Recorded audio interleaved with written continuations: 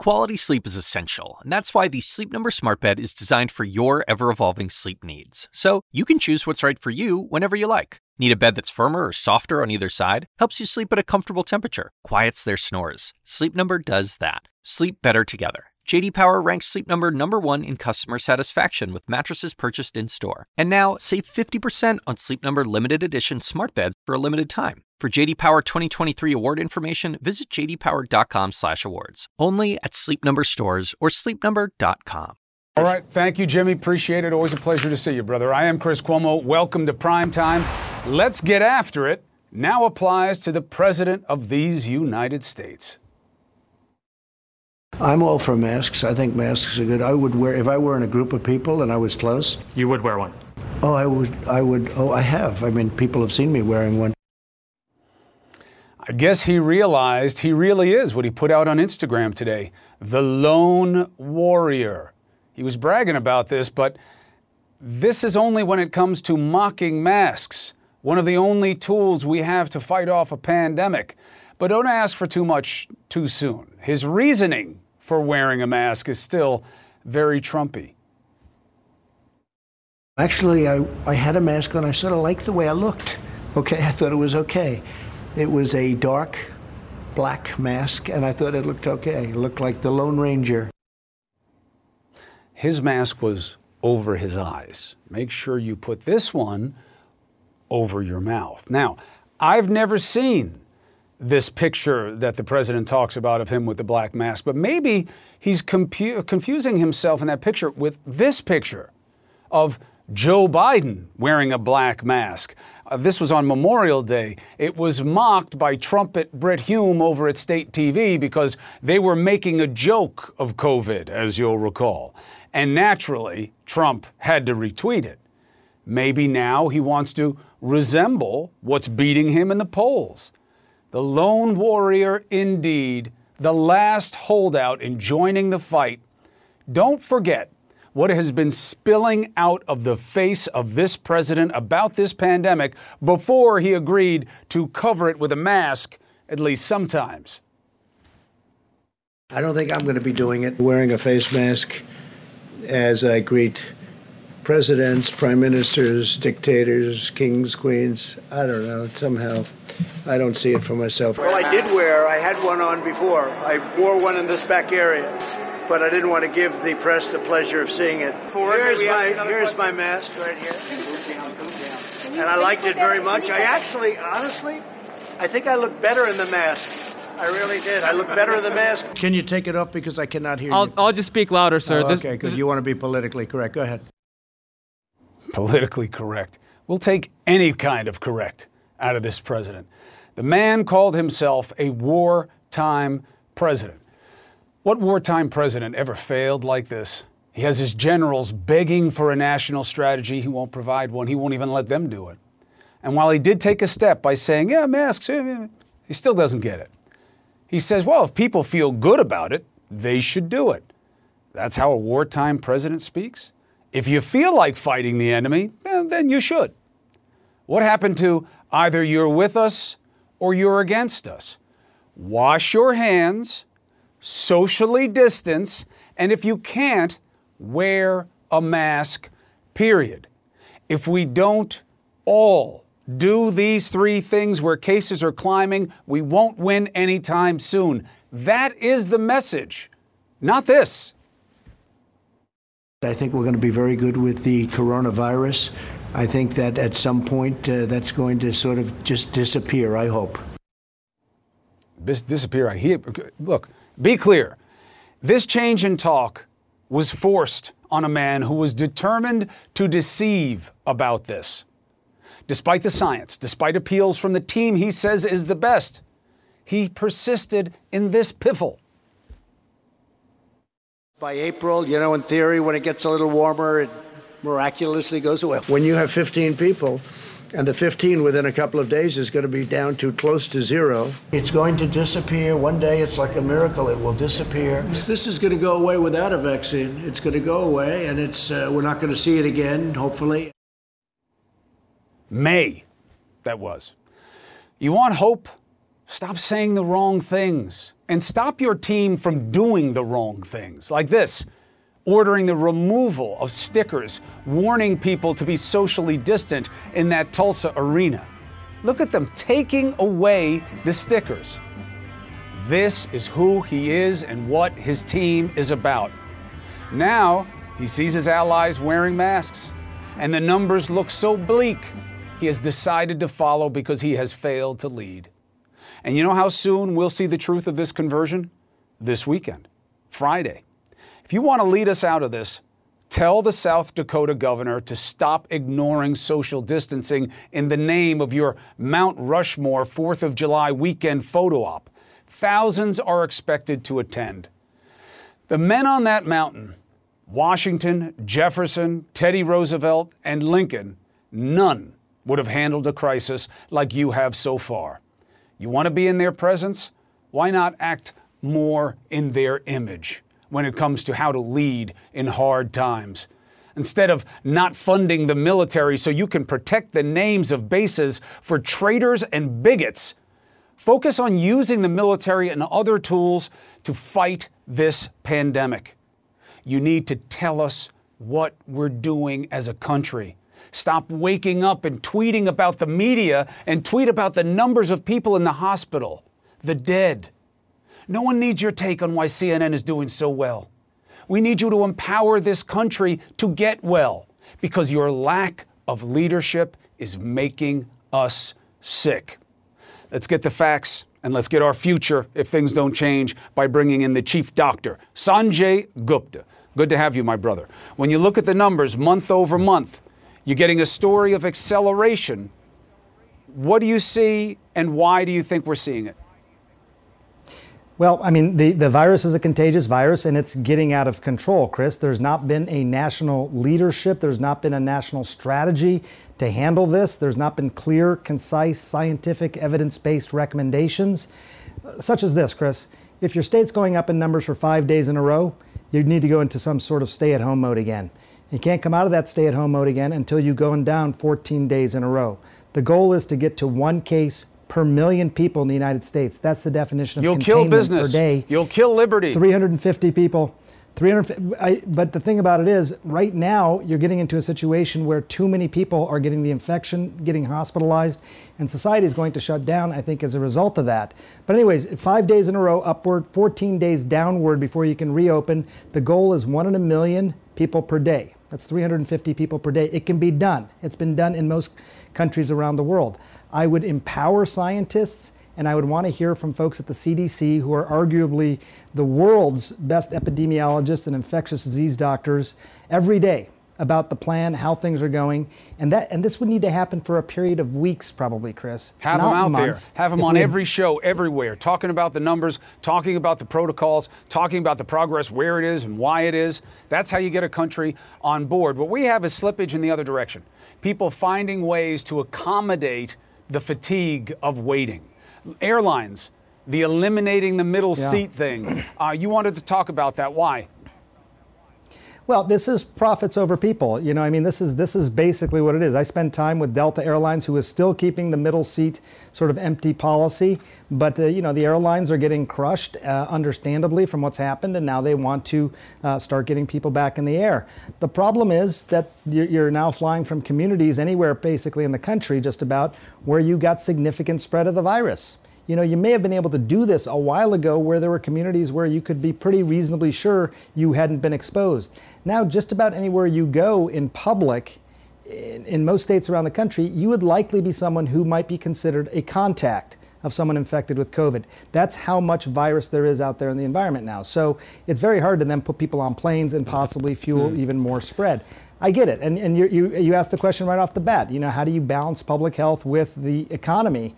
I think you can't do one without the other. You know, public health has to lead the way here, and it doesn't have to be forever. Well, we were right early on. Look at countries around the world. You guys were speculating that if you want the economy to come back, you got to stimulate demand. And if the consumer doesn't feel confident, opening up won't be enough. That's exactly what we're seeing. Now, interestingly, there are 2 points of resistance. One is there are people, especially in the Trump base, who believe this is all politics and it's done to hurt Trump. And you'll see after the election, it'll be gone. Now, first of all, they could be right, but for the wrong reason, which is after the election in November, hopefully we will see some kind of mass effort to have numbers go down. But if we can put up, Vaughn, where we are now versus a month ago on June 1st, and you look at the top 5 states with the most new cases: California, Texas, Florida, Arizona, Georgia. The Texas governor, the Florida governor, the Georgia governor, the Arizona governor, these people have no reason to fake the funk when it comes to making Trump look bad by imagining a virus. This is all too real, red, blue, and otherwise. This virus is attacking everywhere.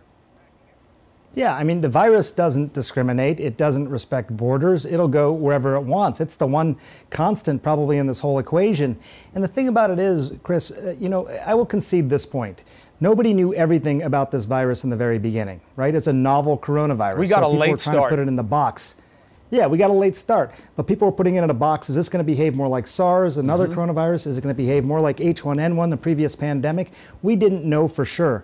But I can tell you this, by middle of February, certainly early February, late January, we had a pretty good idea that this was a significant problem. I interviewed the head of the CDC in the middle of February who said, look, there's no way this is going away. This is endemic now. It's going to be here for the foreseeable future, for years to come, is what he said. So why at the end of June are we still saying that maybe this is going to go away? That's not so much a criticism as an acknowledgement that just puts us in the, there is in the no wrong we, direction. though, Sanjay. We're going backwards. There's no we. One man is saying it. You're not hearing anybody in the task force say it'll disappear. Just give it That's time. right. It's just the president. And remember, the marked difference, you're no politician, you're not a political analyst, I keep you out of this. So I'll say it.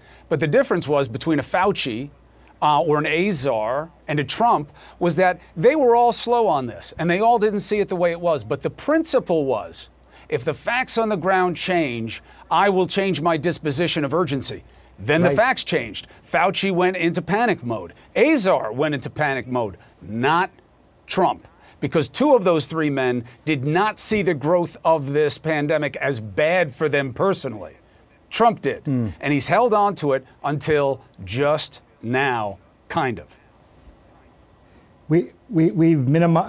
It's been minimized in this country. I think that's the Occam's razor. That's the unifying theory behind all of this. We didn't test enough, something you beat the drum on quite early. Still where we are with masks, so we can't possibly contact trace. States did not meet the gating criteria because no one thought this was as serious as it was. And again, I think that point needs to be conceded that in the beginning, everyone was still trying to figure this out. How bad would this be? You remember, Chris, SARS ultimately affected 8,000 people around the world. 800 people died. 10% fatality rate, but not that many people were affected. H1N1 infected 60 million people in this country within the first year, but had a really low fatality rate. This one fell somewhere in between.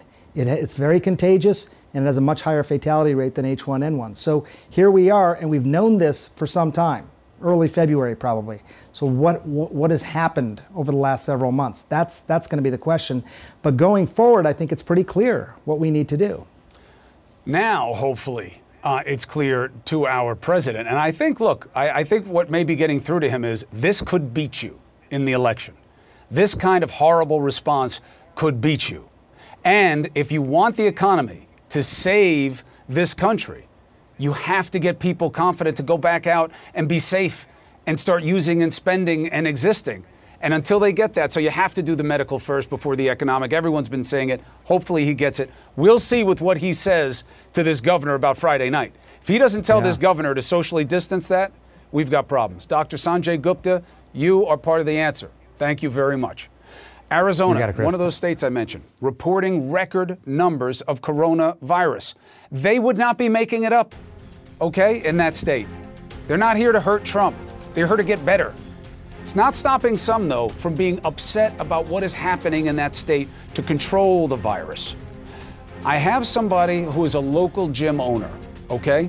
He is going to defy the governor's order to stay closed. Why? He makes his case to you next.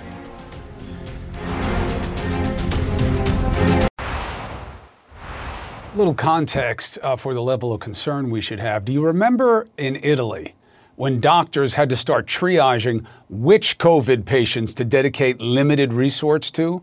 Remember the resource scare they had there and trying to figure out which ones to save? We all reacted with shock. How could a modern country be in this situation? Hospitals are doing that right now in Arizona. The state just set a record for new cases and deaths. Hospitals are filling up fast. The fight continues over what businesses can open. Now, Tom Hatton is CEO of Mountainside Fitness. He is suing Arizona's governor over the decision to close gyms. Mr. Hatton, welcome to Primetime. I make no secret I am biased in favor of gyms. I think it was fundamental to my scant ability to get through coronavirus was the fact that I was somewhat physically fit. I have friends and associates who are in the gym business. They are outraged in New York that they haven't been able to open. They're worried it won't happen. I get it. But in light of what's happening in your state, why do you feel the need to sue the state to open a business that carries a lot of risk? Actually, it's exactly, thanks for having me on, Chris. It's kind of exactly what you just stated there, because two reasons. One is what fitness means to people just in general for their own mental and certainly their physical health to stay strong against any virus. But it was really more the decision of how this came down in the way we are approaching what you just said regarding record numbers here in Arizona. We were all in when the first shutdown happened on March 18th. And we were closed for 2 months. And we did everything we could to be a leader in this state, donating money to the Arizona COVID Relief Fund. We were one of the sites for antibody testing. We donated wipes to Banner Hospital. We worked with the governor's office on all the protocols to be open when we were open. So to have this decision come down with really no notice on Monday at 3 o'clock, telling us that we were one of the 3 businesses that were going to have to close at 8 o'clock, we just felt that was an arbitrary ruling and that we didn't feel like that was fair compared to all the rulings that happened back in March and everybody having a mandate to shut down. So there may be some issue in terms of notice and timing. The counter is going to be, I know you know this, but for the edification of the audience, they're going to say when it comes to what is risky, gyms are way up there. Everybody's touching everything. They're breathing heavily during exercise, which exacerbates the chance of transmission. They're not wearing masks. And as much as we want to do it, it's probably one of the worst things we could be doing in terms of transmission. How do you get past that? Well, it's hard. It's definitely a valid point. But here's the counterpoint to that is that we have the ability to control social distancing in the facility. I can pull down every other treadmill. I can actually put you in a certain spot in a cycle class or a group fitness room, and we can social distance you on the floor. Not only that, I can control the cleaning. Members have access to the wipes, and we have access to the wipes. When I walk into Home Depot, I can't be controlled on the social distancing. When you and I, Chris, walk down the aisle, you like that shovel, you touch it, you walk away. I walk up, I touch that shovel, I grab it. Nobody's cleaning it in between that. And that's kind of how we feel in general to the overall mentality of fitness. Yes, people are there, but we're able to control it a little bit more than most of the businesses that are currently open. This decision didn't allow all businesses to close. It just said, we don't think this one should be open. But it was based on risk criteria, not, targeting Tom Hatton. I mean, look, we're showing B-roll. Right. We're showing B-roll. You can put it back up. It's more interesting than my face. Hatton's a good-looking guy, but cover me. We have B-roll of one of your gyms. And look, it looks like a typical nice gym, but nobody's got masks on. Everybody's grabbing weights. There is a worker walking around cleaning things, but she's using the same rag on different pieces of equipment. She has a mask on, but the people working out don't. And on the wall, interestingly, is a slogan, "Effort is your responsibility." Now, How does that slogan apply to you, Tom, in terms of, I know this sucks, and I know that they have relief to try to help businesses stay alive, and I know that this is hard. We've seen the casualties. But isn't the effort to keep people safe your responsibility, and a gym is just too big a risk in a place with cases going crazy? Absolutely. Where I look at it is the effort is the responsibility of leadership. If the epidemic, the pandemic is at this level, then everybody needs to close. Waking up one morning and deciding I'm going to close the Salt River for tubing, or I'm going to close movie theaters that were currently closed, and I'm going to decide to close fitness centers, which were only open for 30 days. But I'm not going to close all these other types of businesses where there is gathering, where there is touching, where there isn't face masks. We felt was arbitrary. I agree with the worry of the pandemic, is certainly, but the decision to just pick out these businesses we felt was arbitrary. I feel we need to close everything down at this point. But that's not what you're asking for. You're asking to stay open. That's right. If this decision in this arbitrary fashion stays like this, we're saying we don't think that's fair. And in the Arizona Constitution, there's laws against that. So that's what we're asking for, a stay. We're asking the court to look at that. If Governor Ducey wants to take a look at the whole state in general, I'm all for that. Just not the arbitrary decision, because it could be any business tomorrow. It could be the next business that he might decide arbitrarily should be closed. The worst thing you have going for you in the litigation, or at least, the argument that you have to make to government, is you're staying open. So they told you to be closed. You're saying that you're responsible and you care, but you're doing something that they've told you is risky. Now, we have seen a pattern around the country that when you mess with the man, you lose on these rules. And that if you sue, the businesses tend to lose, and then they get shut down, and you're going to have more expenses because of the litigation. Is this worth the risk? And are you worried about the message you're sending by staying open when they say it's in the public health interest for you to be closed? Well, I think it's more important what the message we're sending about the decision the governor made in the arbitrary fashion that he did it. I think that trumps, so to speak, maybe a bad term right now, but trumps the reasoning for why we're down, because it looks like it's just been singled out. So it's a tough deal, but we feel like the cause is greater. It's bigger than just this particular business. This left Mountainside a while ago in terms of the mentality of what's going on in the dealing with the pandemic and the decision-making process with it. Well, again, we had the B-roll up there. You got people's working out. That's great. They don't have masks. They're touching the same things. You have a tough case to make, but I wanted to give you the chance to make it on here. And again, I appreciate it. I'm sympathetic to the cause, brother. There are a lot of businesses out there that are dying, and that's not what America's about. It's about small business thriving. I wish you well. Thanks, Chris. I appreciate the time. All right. Thank you, sir. Tom Hatton, Arizona. Case that state's getting banged up. There are a lot of lawsuits like this all over the country. It is a hard balance. And we saw what the president did. He decided to ignore the pandemic. Did that really make things better? Hard to make the case, because now places are shutting down again, and it's going to take even longer. Another story. Russia. Look, the fact that they're trying to mess with us is news to no one. They're trying to meddle in the election again, just like they did 4 years ago. But we were supposed to learn from that, right? So tell me this. Why did Congress, during the pandemic, sneaky, just attempt to stand up for election security, right? That's what they're supposed to do. Why did that effort just die barely 4 months before the election day? Did you hear what happened? I'll fill you in next.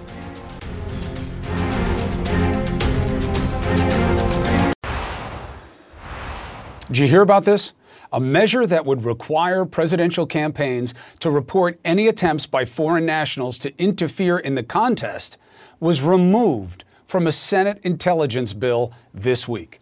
Senator Mark Warner, the top Democrat on the Intel Committee, says Republicans forced its removal as a condition to pass a larger piece of legislation and the National Defense Authorization Act. That's the must-pass bill that authorizes defense spending. The one Trump wants to hold up for another reason, namely to save the names of Confederate generals on military bases. Yes, he wants to hold up funding to save them. The election reporting provision, of course, was a response to Russia's election interference in 2016. Bob Mueller found the Trump campaign welcomed the help of Russian agents. Warner blasts the removal as a backroom deal. He's vowing to offer it up as an amendment. Now, that would put every member on record about where they stand on this issue. I would like to know who's against securing this election, wouldn't you? Wonder why Republicans would be against something like this. Maybe this.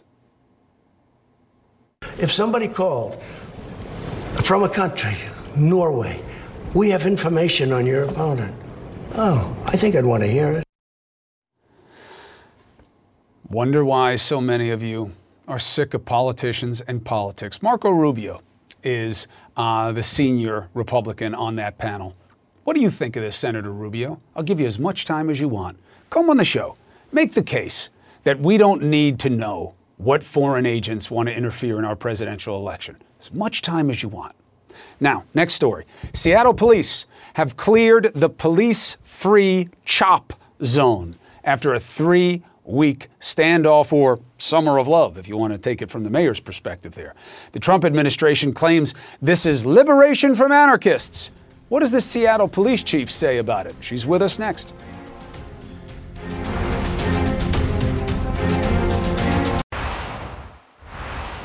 President Trump is now taking credit for dismantling the so-called anarchy in Seattle's CHOP zone. Seattle police moved in on the Capitol Hill organized protest area, that's CHOP, today, taking it down early this morning. We've shown you how the site was taken over by protests after the death of George Floyd, but after days of peace, there were 2 deadly shootings in that area, led the mayor to issue an emergency order declaring CHOP an unlawful assembly. The Seattle Police Chief, Carmen joins us now. Chief, good to see you again. Did the president have anything to do with your decision?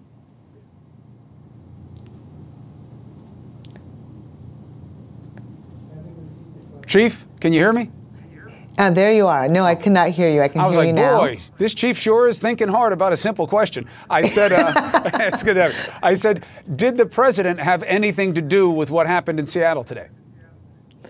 You know, what happened in Seattle today was the effort of many of us coming together, recognizing that the unlawful behavior that was continuing to devolve in the area known as the Capitol Hill organized protest had to stop. And we came together as an organization. We developed a plan under the authority of the mayor entering her proclamation. We were able to move in tactically and move people out of the area. With the benefit of hindsight, why isn't this set of events today just proof that this is always a mistake? This was never going to be a summer of love. You had people there who had no business being in control of an area, and it was always going to go bad. Why let it happen at all? Well, you know, Chris, we really respect people's First Amendment right to free speech and to assemble. You know, this was coming on the heels of many, many demonstrations regarding Black Lives Matter, and of course, as that was a result of the murder of George Floyd. Folks occupied the area. Initially, the first days were relatively peaceful, but that situation over time devolved to the point that at some point, officers and firefighters were not able to enter the area without extreme resistance and people attacking them. So it became very lawless. As you pointed out, we had 2 murders, a 19-year-old and a 16-year-old murdered in the area, multiple shootings, gunshots, rape, robbery, assault, and arson. So we needed to develop a plan, we needed to move in, and we needed to take order. And that way we could actually provide the services that we're required to the people who reside and work in that area. God forbid there's cause for that type of outrage on the streets again. Now that you went through this once, would you allow police to abandon a precinct, and would you allow people to overtake a zone like that again? If, God forbid, something sends people that angry into the streets again? Well, you know, people going to the streets is not the issue here. It's the unlawful and brutal behavior that we saw occurring. You know, people exploiting the situation. In terms of the precinct, it was never our intent, and I have to repeat this, to not enter back into the precinct, but the situation had devolved as such that we weren't able to re-enter the facility. So once we were able to get control of the area, we're now in the precinct. We've gone through and checked it for any booby traps or other things that might have been set, and we are restoring order and getting back to business as usual. Is there any chance that the police force is going to be defunded in Seattle? Depending upon who you talk to, there's a lot of definitions about what defunding means. For us, we are taking this as an opportunity to re-envision how we move forward. It's very clear that we are going to be looking at involving community much more in how our services are provided and what services are provided. So that isn't necessarily a bad thing for us to re-examine what we're doing, re-envision what policing looks like moving forward. We've done a good job in Seattle. We were under a consent decree. We have great de-escalation, crisis intervention, training, many of the practices that are being called for under reform. We've already done them. So now it's time for us to look at how we utilize those practices and also make our agency better. I've always found you to be a very interesting aspect of this dynamic, Chief, not just because you do your job well, but because you check a lot of boxes. You bleed blue, but you're a black woman and you're a mother. And Yeah. that puts a lot of irons in the fire here. You know, the president said, in response to the idea of Black Lives Matter being painted around New York City as a reminder of the effort for social change, that BLM is a symbol of hate. What do you think of that? Well, you know, I don't like to get in political quips and involve myself in politics. I will tell you that I do believe that it's very important that we look at systemic racism across all genres and all areas of our society. That includes criminal justice, healthcare, and education. You know, the data and the stats don't lie. We know that people of color, and black people specifically, are disadvantaged in many of those areas. So we should be looking at how we're going to make sure we have equity and equality for every person who lives, works, and resides in this country, and certainly in the city of Seattle. Chief, you're not a politician. You're doing the job there. You were put in a bad spot. And I've always interviewed the mayor differently than I interview you about what's going on there. I'm glad to see that this was done basically safely. I'm sure a lot of videotape is going to come out, and if any demands accountability, I'll ask you back on the show. Chief Carmen Best, I look forward to seeing where your city winds up after all this. Great. Thank you. Thank you so much for having me. Stay healthy, stay well, and thank you. Thanks. Florida's governor taking a lot of heat. Why? Well, leaving the decision on masks up to local leaders, but he had kind of tied their hands, and he won't make it mandatory where it's necessary in the state. So the city of Jacksonville stepped forward in a big way, mandating masks ahead of the GOP convention in August. But what does that mean for the convention? We have a local leader. What does he think? What is it going to look like in Florida? Next.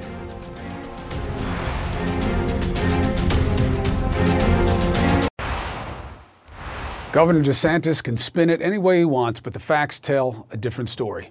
Things in Florida are bad. New infections climbing. Higher there than anywhere else in the country. More than 6,500 new cases today.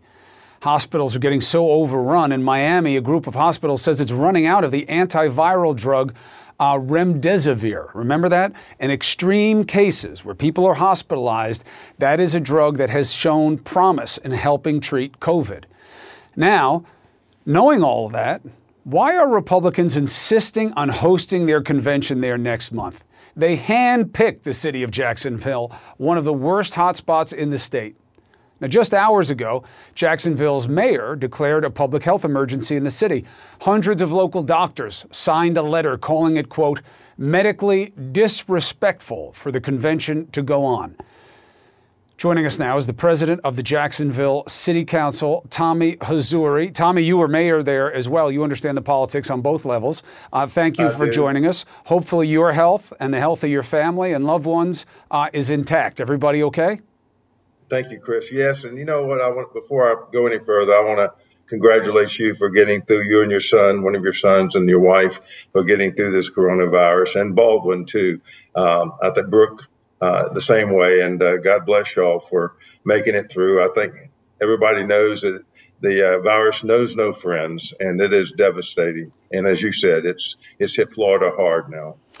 Thank you very much. I mean, certainly part of the concern, you got to do the job, but I don't want to see anybody go through what I had to go through, and especially unnecessarily. Now, as we both know, Jacksonville was picked because the president didn't want to deal with any restrictions in North Carolina. So now he's going to come into Jacksonville with a convention. You just passed as a municipality the mask rule.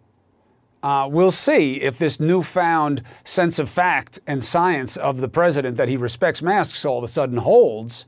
But what do you think about holding the convention in Jacksonville? Well, to be clear, I'm a Democrat. I was a Democratic mayor, first Democrat in 20 years to be the president of the Jacksonville City Council. My first day was the day, really, officially. But, whether it's a Democratic convention or the Republican convention, we have to take cautionary measures.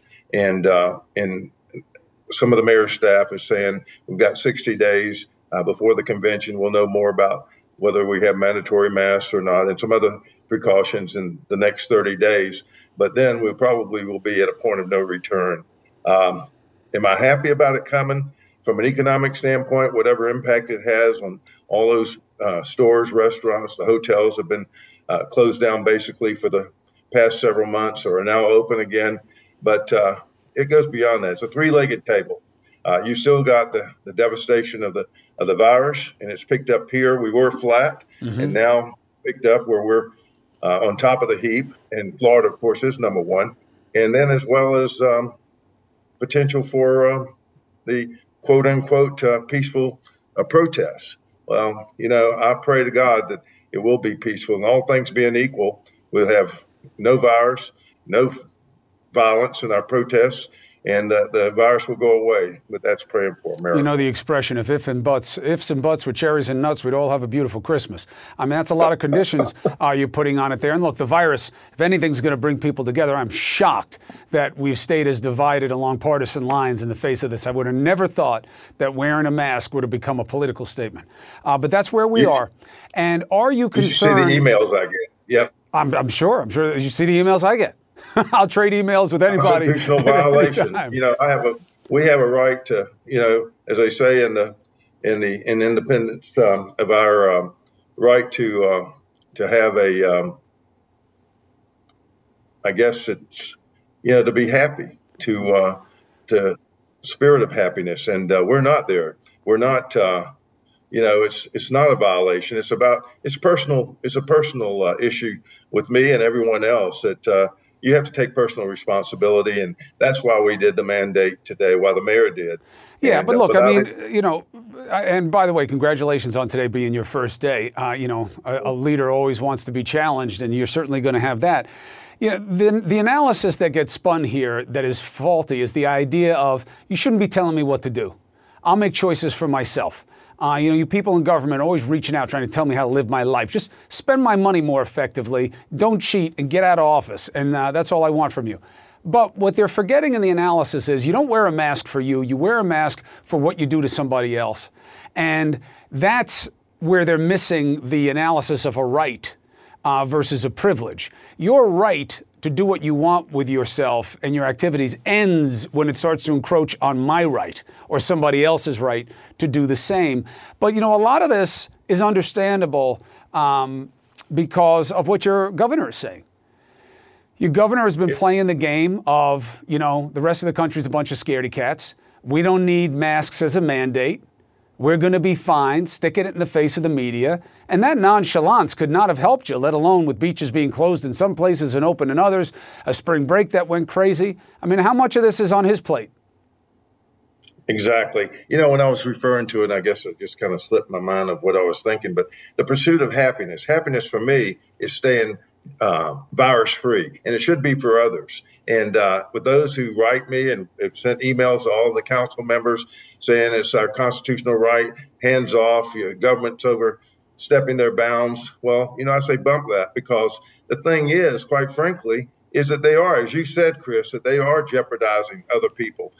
And by not wearing a mask, they put everyone else at risk. It's and as far as what the governor's done, both the mayor, our mayor, both the Republicans, but both of them have really taken steps in a measurable way. And the next step was the mandate. Now, whether or not people adhere to that mandate, then the next step would be like Miami and some of the other South Florida cities, whether we go to some kind of a penalties in our code. And if we do that, then people aren't really listening. And as far as the convention coming here, it's shock and awe. I give all the credit in the world to Governor Cooper for what he did. At least he wanted 6 feet distance, and he wanted social distance. And we're not even at that point. And in Tulsa, where they tore down the signs telling them to keep their distance, that's not going to happen here. The council hadn't taken a position yet because we really don't get any information from the administration on what they're doing, what their plans are. But that's my point, is that you said DeSantis has taken measured steps, to make the president happy. And you think that he's not going to let that convention come to Jacksonville, and that he's going to let local government put restrictions on it that the president doesn't want? If the president's not asking for the restrictions, you don't think the governor's going to come in and squash you and say, I'm taking away your ability?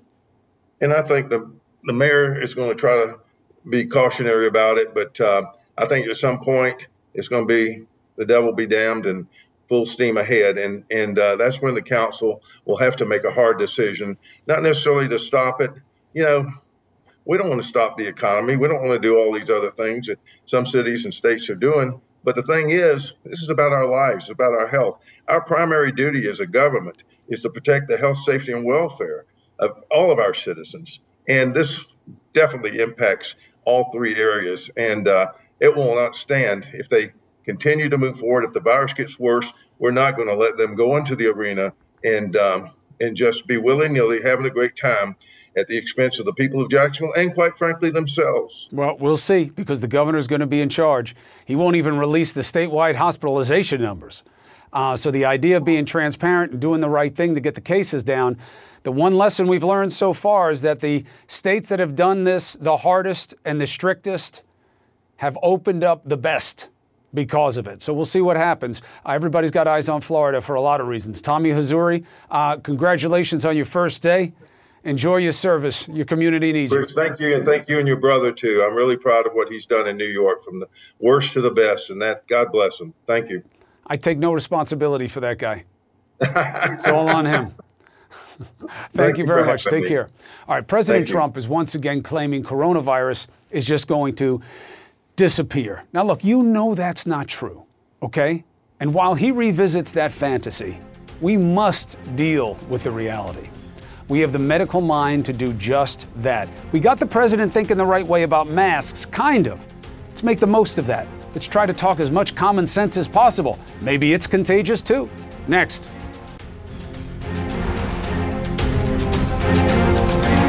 Quality sleep is essential, and that's why the Sleep Number Smart Bed is designed for your ever-evolving sleep needs. So you can choose what's right for you whenever you like. Need a bed that's firmer or softer on either side? Helps you sleep at a comfortable temperature. Quiets their snores. Sleep Number does that. Sleep better together. J.D. Power ranks Sleep Number #1 in customer satisfaction with mattresses purchased in-store. And now, save 50% on Sleep Number limited edition smart beds for a limited time. For J.D. Power 2023 award information, visit jdpower.com/awards. Only at Sleep Number stores or sleepnumber.com. Now streaming exclusively on Max, a new CNN flash doc about the album that has Nashville talking, Call Me Country. Beyoncé and Nashville's Renaissance. Watch it at max.com/callmecountry. Max subscription required.